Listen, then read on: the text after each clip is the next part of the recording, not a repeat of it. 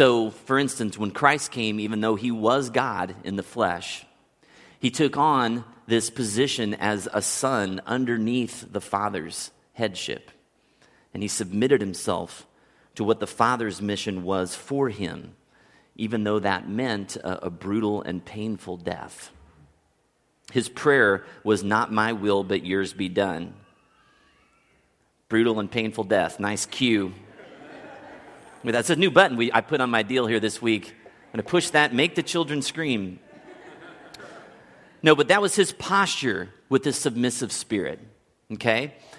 Satan, on the other hand, was not willing to submit himself to the Father's authority. He felt like he'd been slighted, like he was owed something more than what God had given him. And so, in his lack of submission, God cast him out of heaven to roam the earth. So in that earlier sermon, we said that Jesus submitted himself in three ways. He submitted himself to the Father. He said things like, "I only do what the Father tells me to do. I only say what the Father tells me to say." He submitted himself to Scripture. He says, "I did not come to abolish the law or the Old Testament and the prophets, but I came to fulfill those." And really, Jesus kind of had to live by a script, the script that was laid out for him in the Old Testament of these prophecies that he was going to fulfill. So he didn't just get to come and do whatever he wanted. He had to kind of live according to the story that had been laid out from the beginning of time for his life. So he submitted himself to Scripture. And then finally, we said that he submitted himself to his own creation, right? He obeyed his mom and dad, who he created. He submitted himself and accepted the death sentence of the Roman governor. He paid taxes to Caesar. He submitted himself to the trumped-up charges of the Jewish legal council that wanted him dead. And so he set this very clear example of submission, one that we, no matter how much we want to, we can't ignore it because it's right there in front of us all the time. And Peter says in the passage that we just read, he says, "Submit to earthly authorities, honor the emperor, live a good life among the pagans so that they'll praise, God because of your behavior in society." And most of us can see the wisdom in that advice. That's probably a good thing that we should do. But those commands are kind of tame compared to what he's about to say next. So let's look at verse 18. He says, "Slaves, in reverent fear of God, submit yourselves to your masters, not only to those who are good and considerate, but also to those who are harsh. For it is commendable if someone bears up under the pain of unjust suffering because they are conscious of God. But how is it to your credit if you receive a beating for doing wrong and endure it? But if you suffer for doing good and you endure it, this is commendable before God." So again, we have to remember a little bit of context here.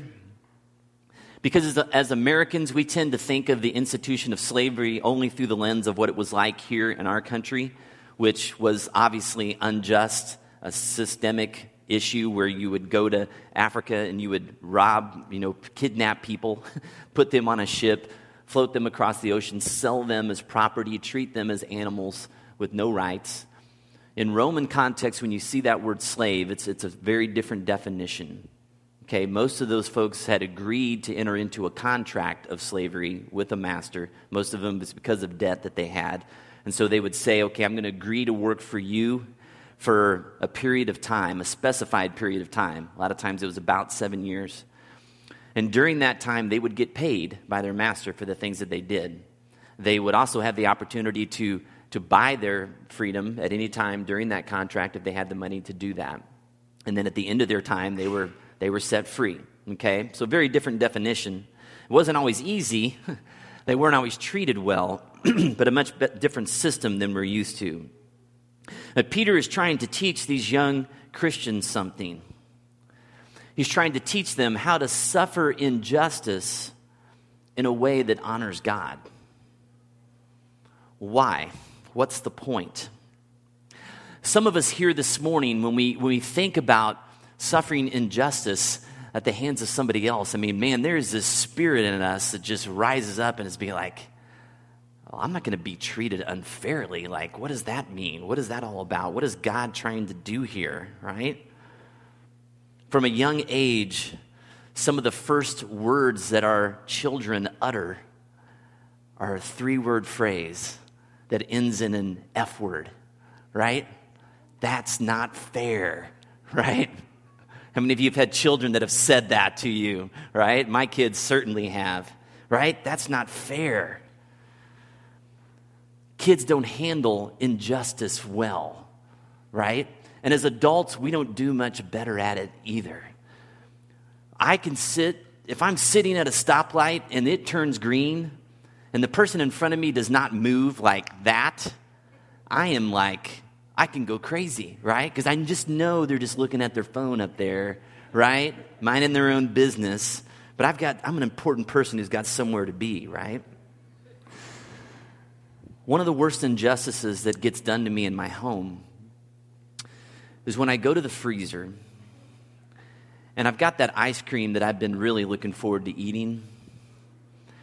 And I open up that box and I can tell by the weight of it when I lift it out that there's not much in there. And I open it and there's literally like maybe 1 bite left. Just enough to not have to throw away, but not enough for the next person to really enjoy at any level whatsoever. It's a horrendous injustice. Can I get a witness? Yes. Don't even get me started on umpires and referees. Tony Mock and Tony, I almost warned you that I was going to call you out, but I figured, I'll just let you squirm. Tony and I coached a lot of Little League baseball together, and we've been thrown out of some of the best ballparks in town. On occasion, we didn't feel like our kids were treated fairly, right? Now, obviously, those are all minor issues in the grand scheme of some of the pervasive injustices in our world. And this is a really difficult teaching when you view it through the lens of some of the societal issues, real issues like racism and violence and neglect and abuse, the stuff that's all over the TV screen and the news right now. Let's look at verse 21. It talks a little bit more about the posture. Peter says, "To this you were called, because Christ suffered for you, leaving you an example that you should follow in his steps. He committed no sin, and no deceit was found in his mouth. When they hurled their insults at him, he did not retaliate. When he suffered, he made no threats. Instead, he entrusted himself to him who judges justly. He himself bore our sins in his body on the cross, so that we might die to sins and live for righteousness. By his wounds you have been healed."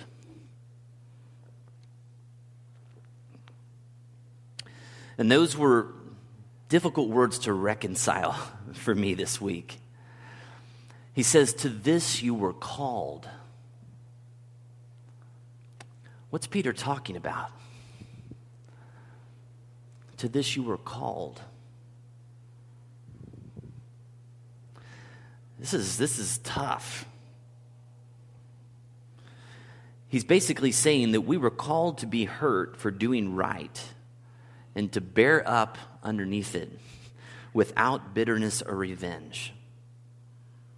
We were called to that. People all talk about, God called me to ministry. People ever talk about this? God calling you to suffer injustice without bitterness or revenge? Why does God do that? Well, I think it's because God knows that evil exists in this world, which means that fairness and justice will never be complete in our present age. And so as long as we're alive, we will constantly suffer injustice. Peter tries to help us see a way through it in a way that honors God, because it's always going to be here. Always. And Peter knows that so many of us will want to justify our anger over the wrongs that have been done to us. He can hear our voices, but I've been slandered, and I've been hurt, and I've been mistreated. I've been gossiped about. So I have the right to get even. You see, the world's power is violence for violence, insult for insult, right? People get shot by cops, so people shoot cops. Peter is talking about a different kind of power. He's talking about a subversive power. He's talking about love that entrusts justice to God. And we shouldn't be surprised by this because Jesus talked about this all the time while he was walking around and doing ministry. Matthew 16:24, Jesus said this. Then Jesus said to his disciples, "Whoever wants to be my disciple must deny themselves." Must. You must lay down your right to get revenge. Whatever rights you think you have to get what you think is fair, if you're going to be my disciple, you must deny yourself that and take up your cross, a symbol and instrument of death, and follow me. Not like, I think it'd be a good idea if you did this. It says you must do this. And then Peter says, because Christ suffered for you, leaving you an example that you should follow in his steps. So we are called to this because Christ was called to this. And Jesus didn't show his strength by fighting back overtly. He didn't bring soldiers and armies and weapons against Rome. He subverted authority by willingly choosing to die on the cross. And that action was and is counterintuitive, right? The Jews in his day wanted him so desperately to overthrow Rome, to put them in their place, to teach them a lesson. Instead, God used Rome to kill Jesus. God used Rome to kill Jesus. And the end result of Jesus bearing up under this unfair injustice, the end result of that was that we were made right with God. We were forgiven once and for all. We were granted eternal life with him. You see, God uses unjust people and unjust systems and unjust authorities to kill things in us. He uses them to kill our pride, our selfishness, our greed. Because in this world, things don't go our way. And we learn the most about ourselves when we are treated the most unfairly, don't we? For me, when I feel slighted, what comes to the surface is really ugly. Because I want to be vindicated, and I want to be apologized to, and I want to be shown respect. But that rarely happens. Spoiler alert, young people. You're not going to get what you want most of the time. It's just not fair. Right? So, who am I when life's not fair? Who am I when life's not fair? Do my actions in those moments draw other people to Christ?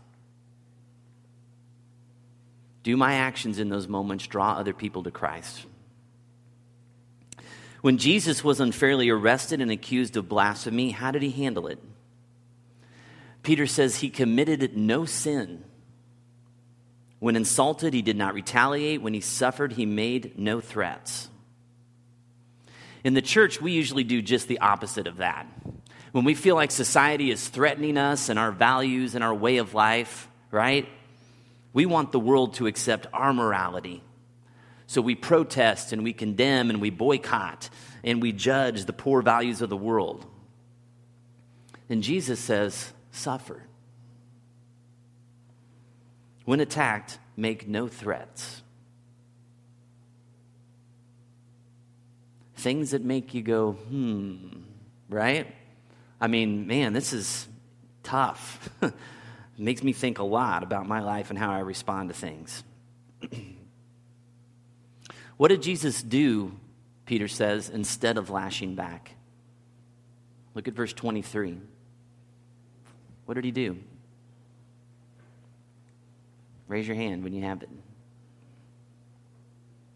Yeah, Eric? Suffered. Yeah, he suffered, and what else did he do? Yeah.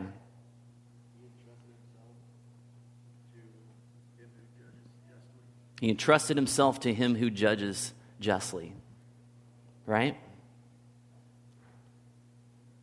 Why? Because he knew how the story would end. He knew that he was going to be resurrected. When he went around talking to the disciples on multiple occasions, he says, guys, listen, I have to go to Jerusalem, and I have to suffer and die. But on the third day, God is going to raise me again. He could relax because he knew how the story ended. Guys, we know the ending too. Turn your Bibles over to Revelation 21. Couple books to your right there. Revelation 21. This is the Apostle John writing. He gets this vision of a new heaven. Verse 1, he says this, "Then I saw a new heaven and a new earth. For the first heaven and the first earth had passed away, and there was no longer any sea. I saw the holy city, the new Jerusalem, coming down out of heaven from God, prepared as a bride, beautifully dressed for her husband.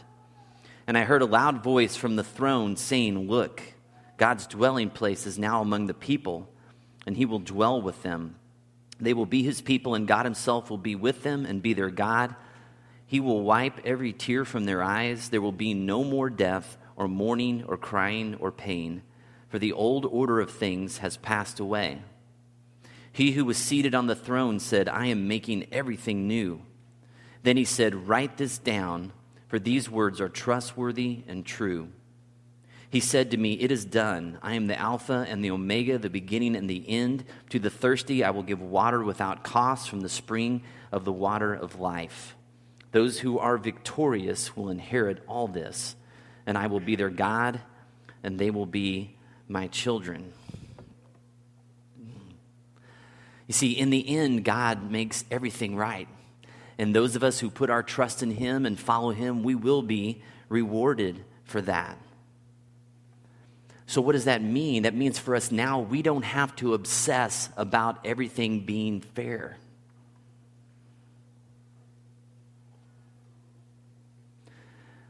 That doesn't mean that we just sit back and allow evil to go unchecked.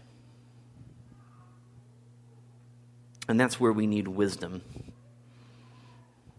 It just means that we understand that injustice will never be completely eradicated until Christ's return.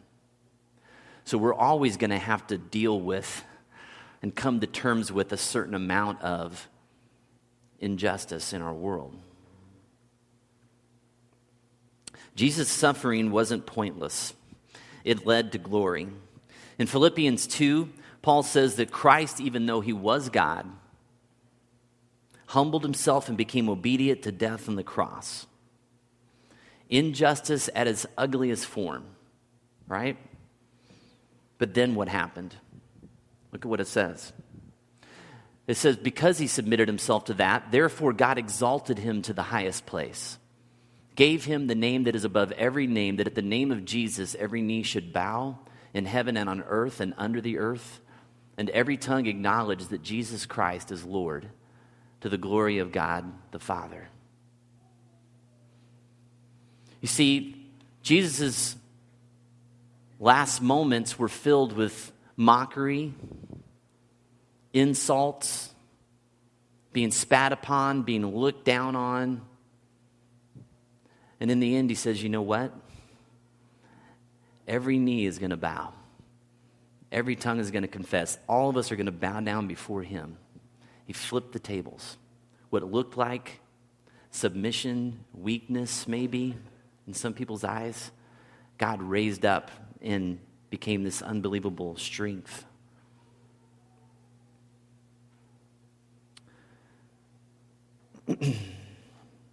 Do we trust God with our hurt? Do we trust God with our pain? Do we trust God when things just don't go right in life? Or do we blame him? Do we fight back? Do we try to get even? Do we try to have the last word? How do we handle it? Paul, a guy who obviously suffered all kinds of injustice for doing the very thing that God called him to do, going around telling people about the gospel, he said this in Romans 8:18. He said, I consider that our present sufferings are not worth comparing with the glory that will be revealed in us. Whatever it is that we're having to endure, whatever unfairness or injustice we experience in this life, it cannot compare to the glory that will be revealed in us one day. And guys, here's the really ugly truth, okay? I want everybody to really listen right now. All eyes on me. And we have to accept and understand this. Jesus suffered for our evil, our sin, the ways in which we've been unjust towards him. It was unfair that Jesus had to die for me. He did nothing to deserve death for my sin. It wasn't just Rome that killed him. It was me too, and you. Likewise then, we are called to participate in that same injustice when we love people that are hard to love, when we obey authorities that we don't respect, people who treat us poorly, and entrust the end result to a God who is loving and just. Flip back to 1 Peter with me. Chapter 3, verse 9.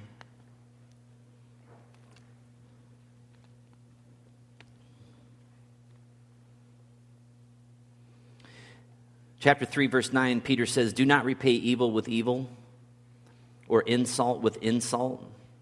On the contrary, repay evil with blessing, because to this you were called, so that you may inherit a blessing.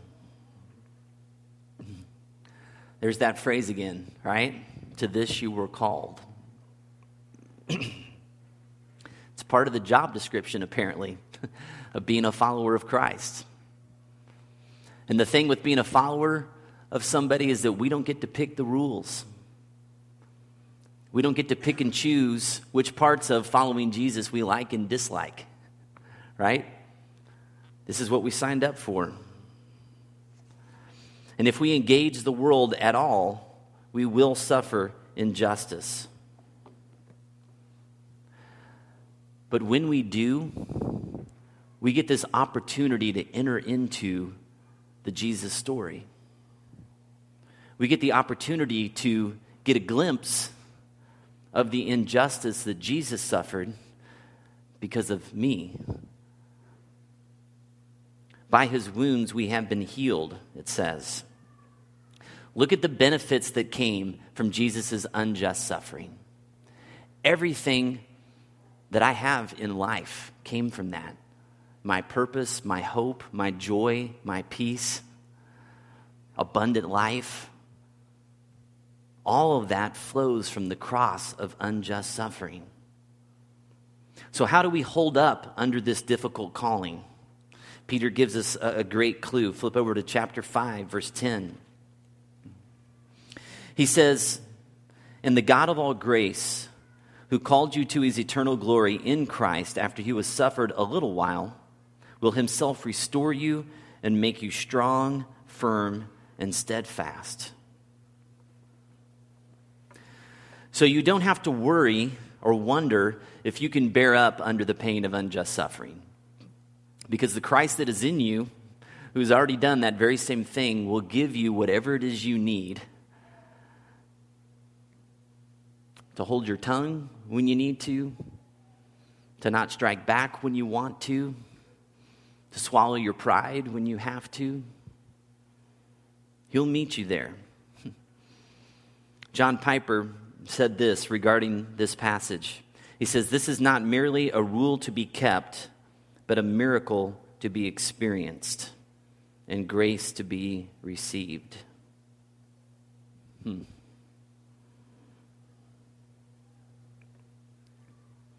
I want to transition this idea we've been talking about today into some practical things. And I want to ask you how this way of thinking, bearing up under unjust suffering, how would that, or could it potentially play out in your marriage? Those of you that are married. What could that look like?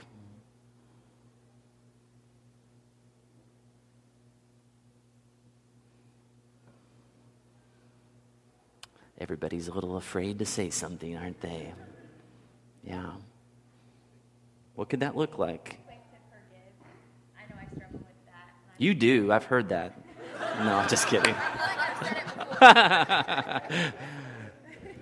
So being quick to forgive, right? Saying, you know what, God, that's your deal, right? Good. What else? Yeah. Being quick to love, absolutely. Yeah, what else?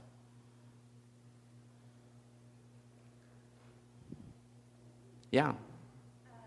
Respecting even though you don't feel like giving that respect, or you don't deserve that respect. Yeah, respecting even though you don't feel like they've done enough to earn it, right? Yeah. Why? Because God tells us to, right? Yes.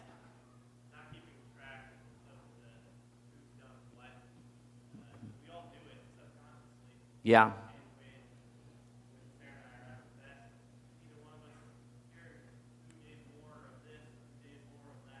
Yeah. Yeah.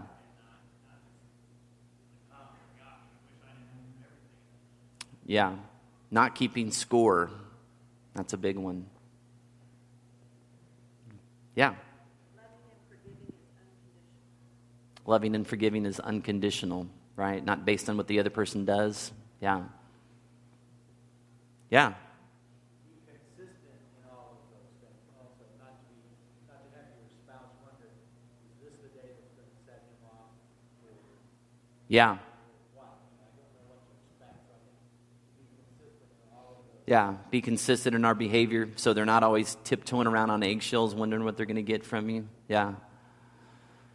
What about in just friendships? Those of you that are younger, high school, college age. What does it look like to bear up under things that aren't fair in relationships, friendships?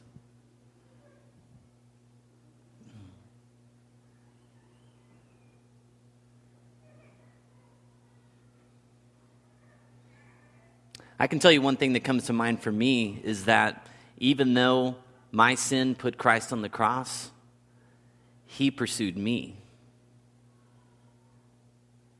Right? I mean, he didn't like say, hey, the forgiveness is here whenever you want it, you can come around and find me and we'll talk about it. He was relentless in making sure that I understood the grace that could be mine. And so when we're hurt in relationships, so often our natural response is to draw away and to kind of sit over in our corner and kind of like let the thing kind of stew a little bit, right? And like, heck, if I'm going to pursue that person and go have a conversation with them and try to smooth it over, no, I'm going to wait right here until they come and they say exactly what I need them to say to make me feel good again, right? Not if you're following Jesus, folks. You're the initiator. You're the one that swallows the pride and says, all right, here I go, again and again and again and again and again and again. and again. All right? Y'all like this sermon? Yeah. Good. God's going to give the opportunity to use it a lot in life. And the thing is, when we come to the communion table, like this is the exact representation of what we're talking about. Like when we participate in this is reminding us again and again of the unjust suffering of Christ. And remember, we're not only entering into it and receiving it and saying thank you for dying unjustly for me, but we're also acknowledging that I'm called to do that too. And so when we participate in this, it's a two-way thing. We're receiving, but we're also saying, you know what, God, help me to be a person that will bear up under the unjust things or things I feel like are unjust sometimes. Some of them actually are. Some of them we just think are. Right? I want to be willing to do that. So we're going to give some space, some time for quietness. You can just pray and just lay out before God what's on your heart today. And the ushers will dismiss you to come up. We also have gluten-free crackers, and so I'll be holding that tray. If you are gluten-free, you can come and see me in a minute. Let's pray. Lord, we just thank you for this just difficult teaching. God, we don't like to hear that we were called to a life of unjust suffering, of being treated unfairly in this world. But Lord, I thank you that you just acknowledge that that's just going to be the truth, because we live in a broken world, in a world where evil is allowed to exist. And so there's just no way around the fact that that's the way it's going to be. And so we've got to figure out, in the midst of that, how am I reflecting you? And so often it's just not very well. And we can't be okay with that. And we can't justify it and come up with all kinds of rationalizations of why it's okay for me to be bitter and angry and harbor all these things against other people. We've got to learn how to trust you, who says, in the end, I'm going to sort all that stuff out. So, Lord, kill those things in us that just don't honor you. Use the people around us, the authorities around us, the situations around us to destroy and kill the sinful things in our heart that don't reflect and honor you. Lord, we just give you this time to just continue speaking to our hearts today.